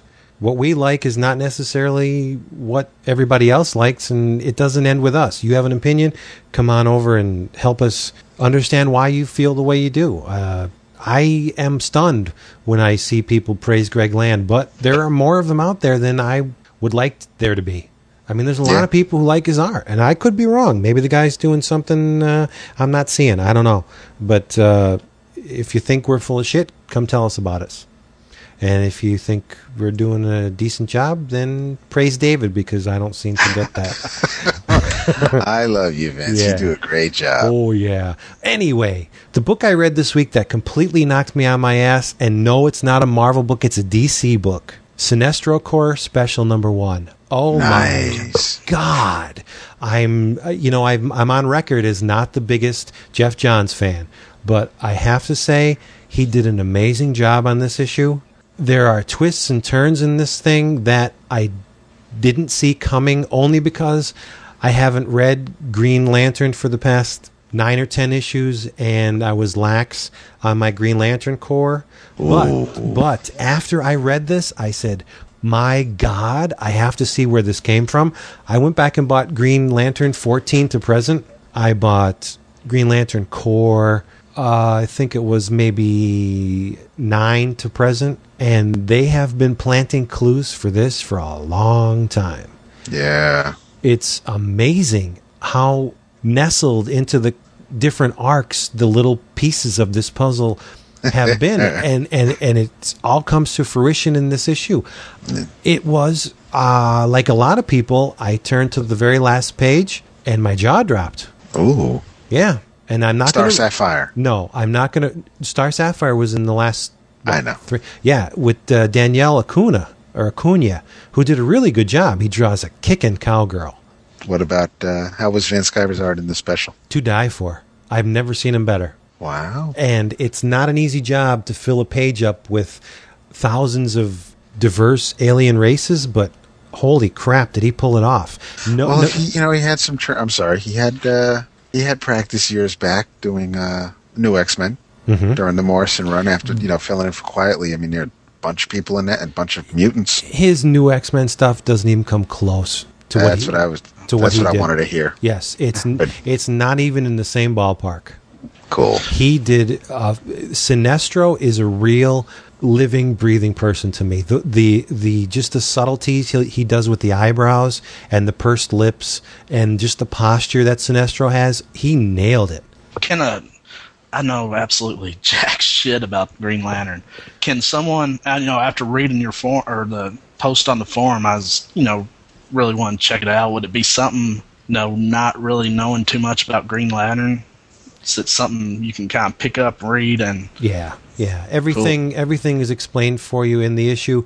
If you haven't read DC Comics for the past year and a half, there may be something in there that may throw you, but it's all been explained. Like, I can't really go into it without ruining it for David.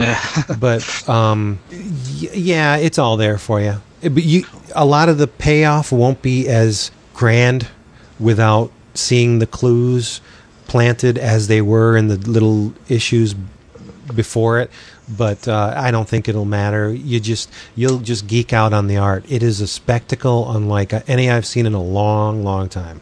I know Pat Loika didn't like it, and I'm kicking myself trying to understand why, because I like to think that I know Pat's tastes, and I would think that this would be something perfectly attuned to what he likes, and he said what did he say to you? He wanted to rip it up after seeing. Got to the last page, yeah. And if it wasn't for the Ethan Van Sciver art, he would have ripped it up, which I don't understand. It's a well-told tale that has one of those, again, those gut punches at the end where you're just like, I have to see where this is going. So what you're saying is it's a good time to be a Green Lantern fan. It is and I will say this. Yay. Again, I read the last, say, 12 Green Lanterns and the last 10 Green Lantern Corps. I think Green Lantern Corps is a better book, but Me too. there's something really intriguing about what Johns has done in Green Lantern. Again, Hal is not the squeaky clean hero. Mm-hmm. He has, Love it. I do too, but he's not Eric O'Grady either. He's made some mistakes. He's killed a couple thousand people. You know, he wants to atone for his sins. The Lost Green Lanterns. Did you read that story? No. Oh, good God! He goes against the Guardians' wishes and does something that they expressly forbade him to do, and he does it. But there's a reason why they forbid him to do it, and you're going to find out why. Ooh. Yeah, it's big. It's really, really big. I can't praise it enough. You're scooping the praise onto Johns, but Dave Gibbons has been doing a great job on Green Lantern Corps. That's another thing. Those little Green Lantern Corps, Tales of the Sinestro Corps that appear in the end of Green Lantern. Yes, every character that they've described in those stories appears in Sinestro Corps #1. Wow. And so when this thing comes on panel, you already know who this character is if you've read Green Lantern. They've fleshed him out in the 4 or 5 pages that they gave him and painted a picture of him as to why he's so evil.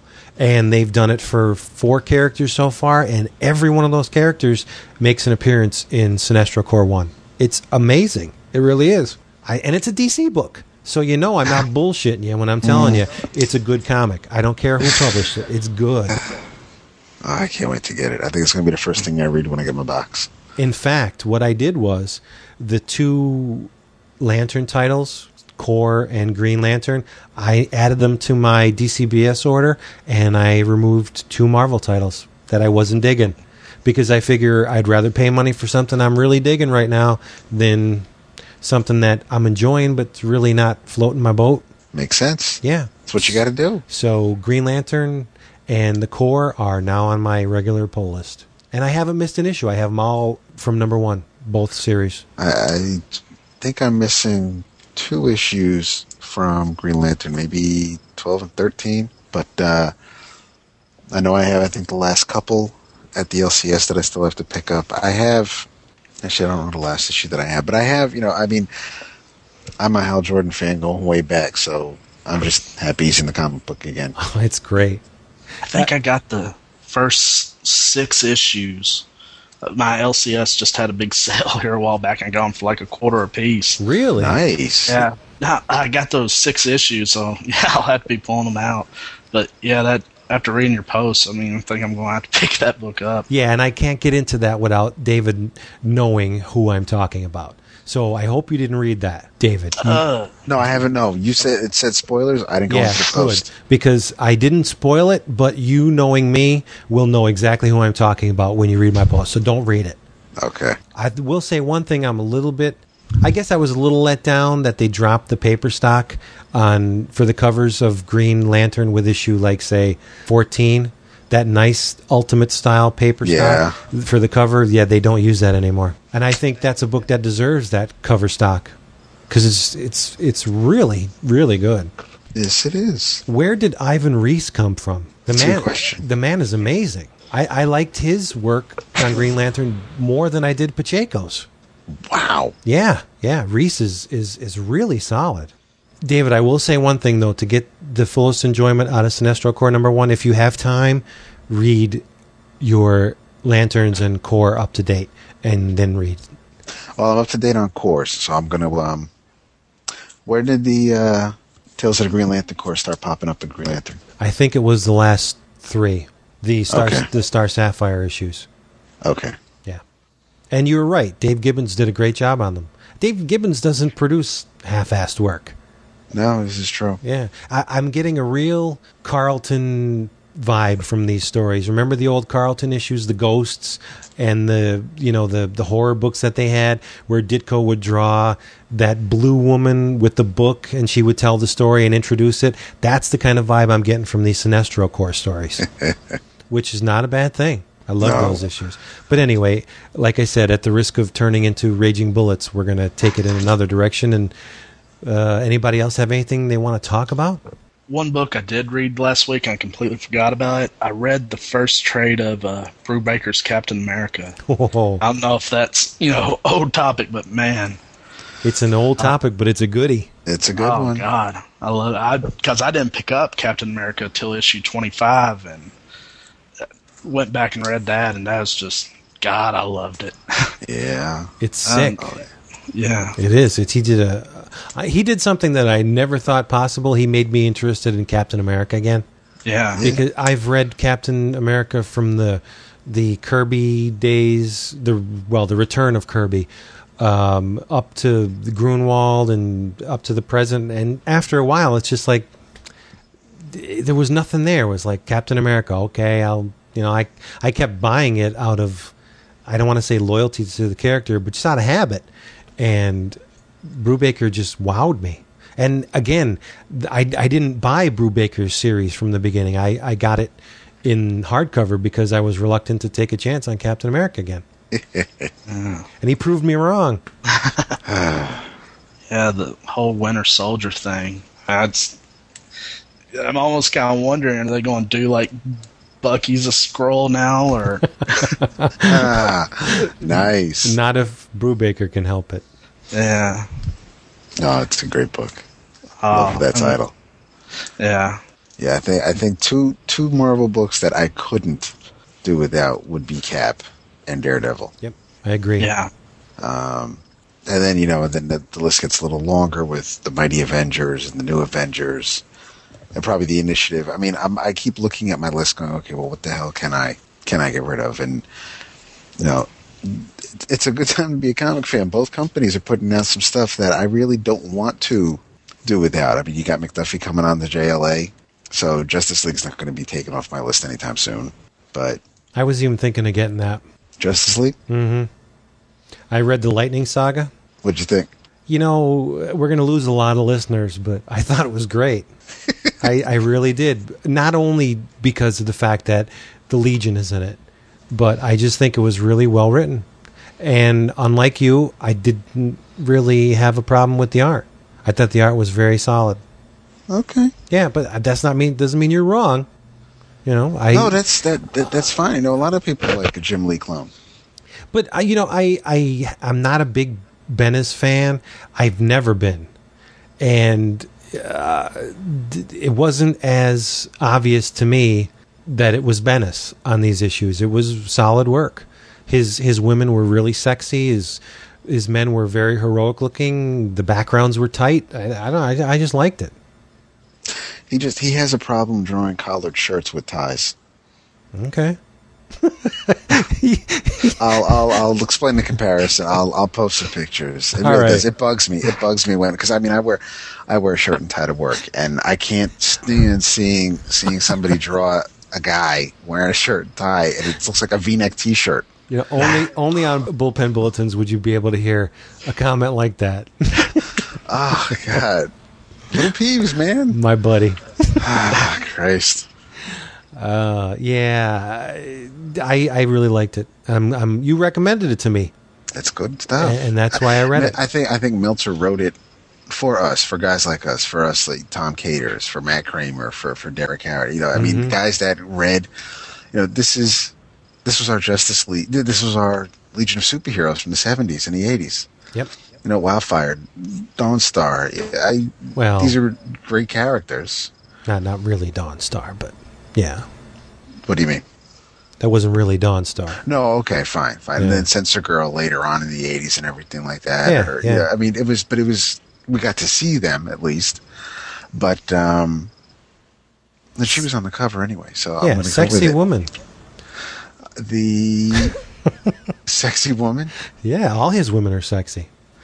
But I think Meltzer did a did a fun story. I mean, it wasn't much as far as, they didn't go into heavy detail as to telling you who all the players were.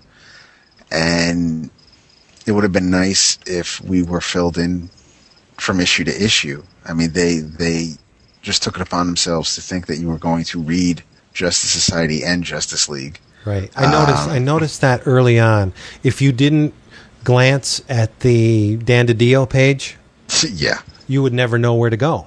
Right. But then later on in the series, like in the third part, they said, make sure you read Justice Society, whatever. So, yeah, and I knew it was a crossover, so I naturally read them, but I could see where someone wouldn't if they, had no idea to read the bullpen page. It might have been a little too early to, yeah, it's cute.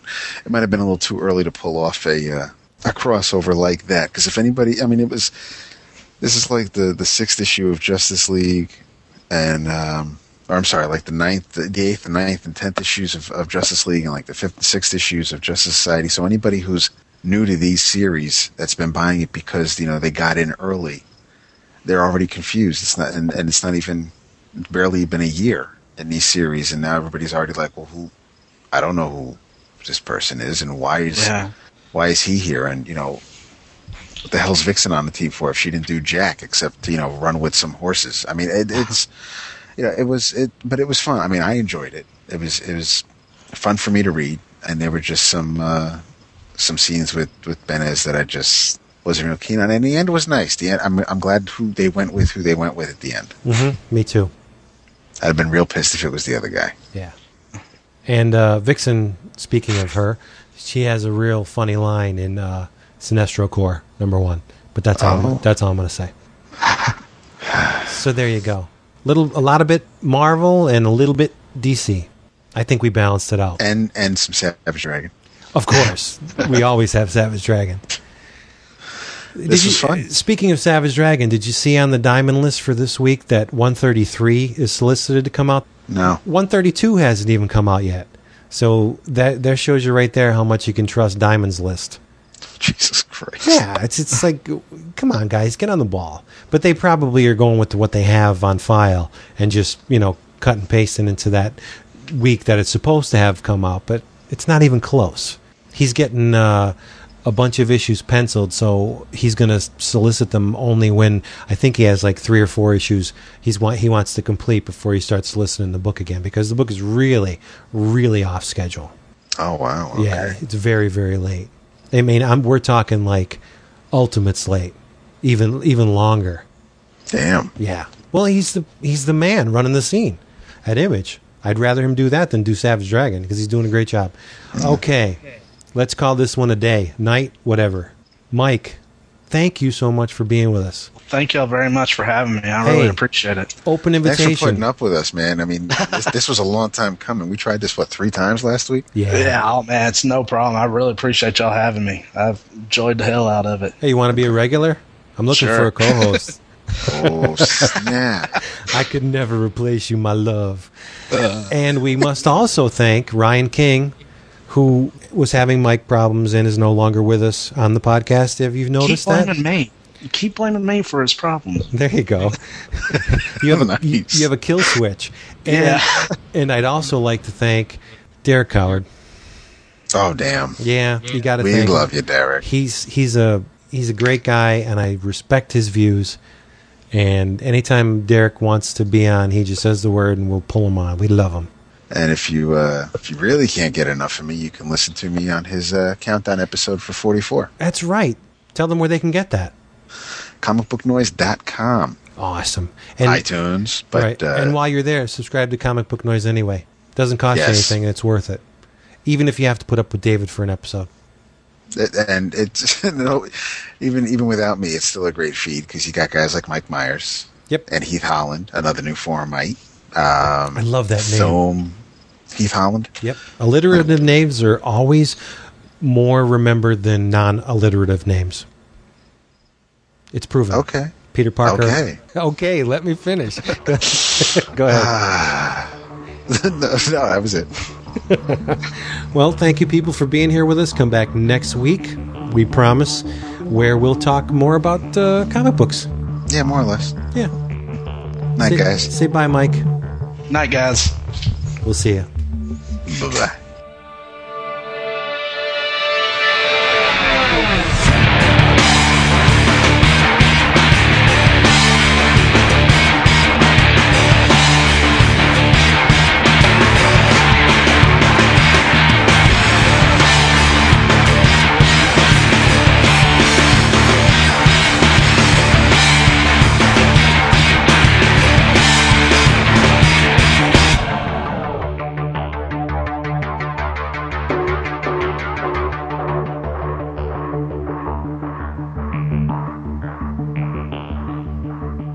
Thank you.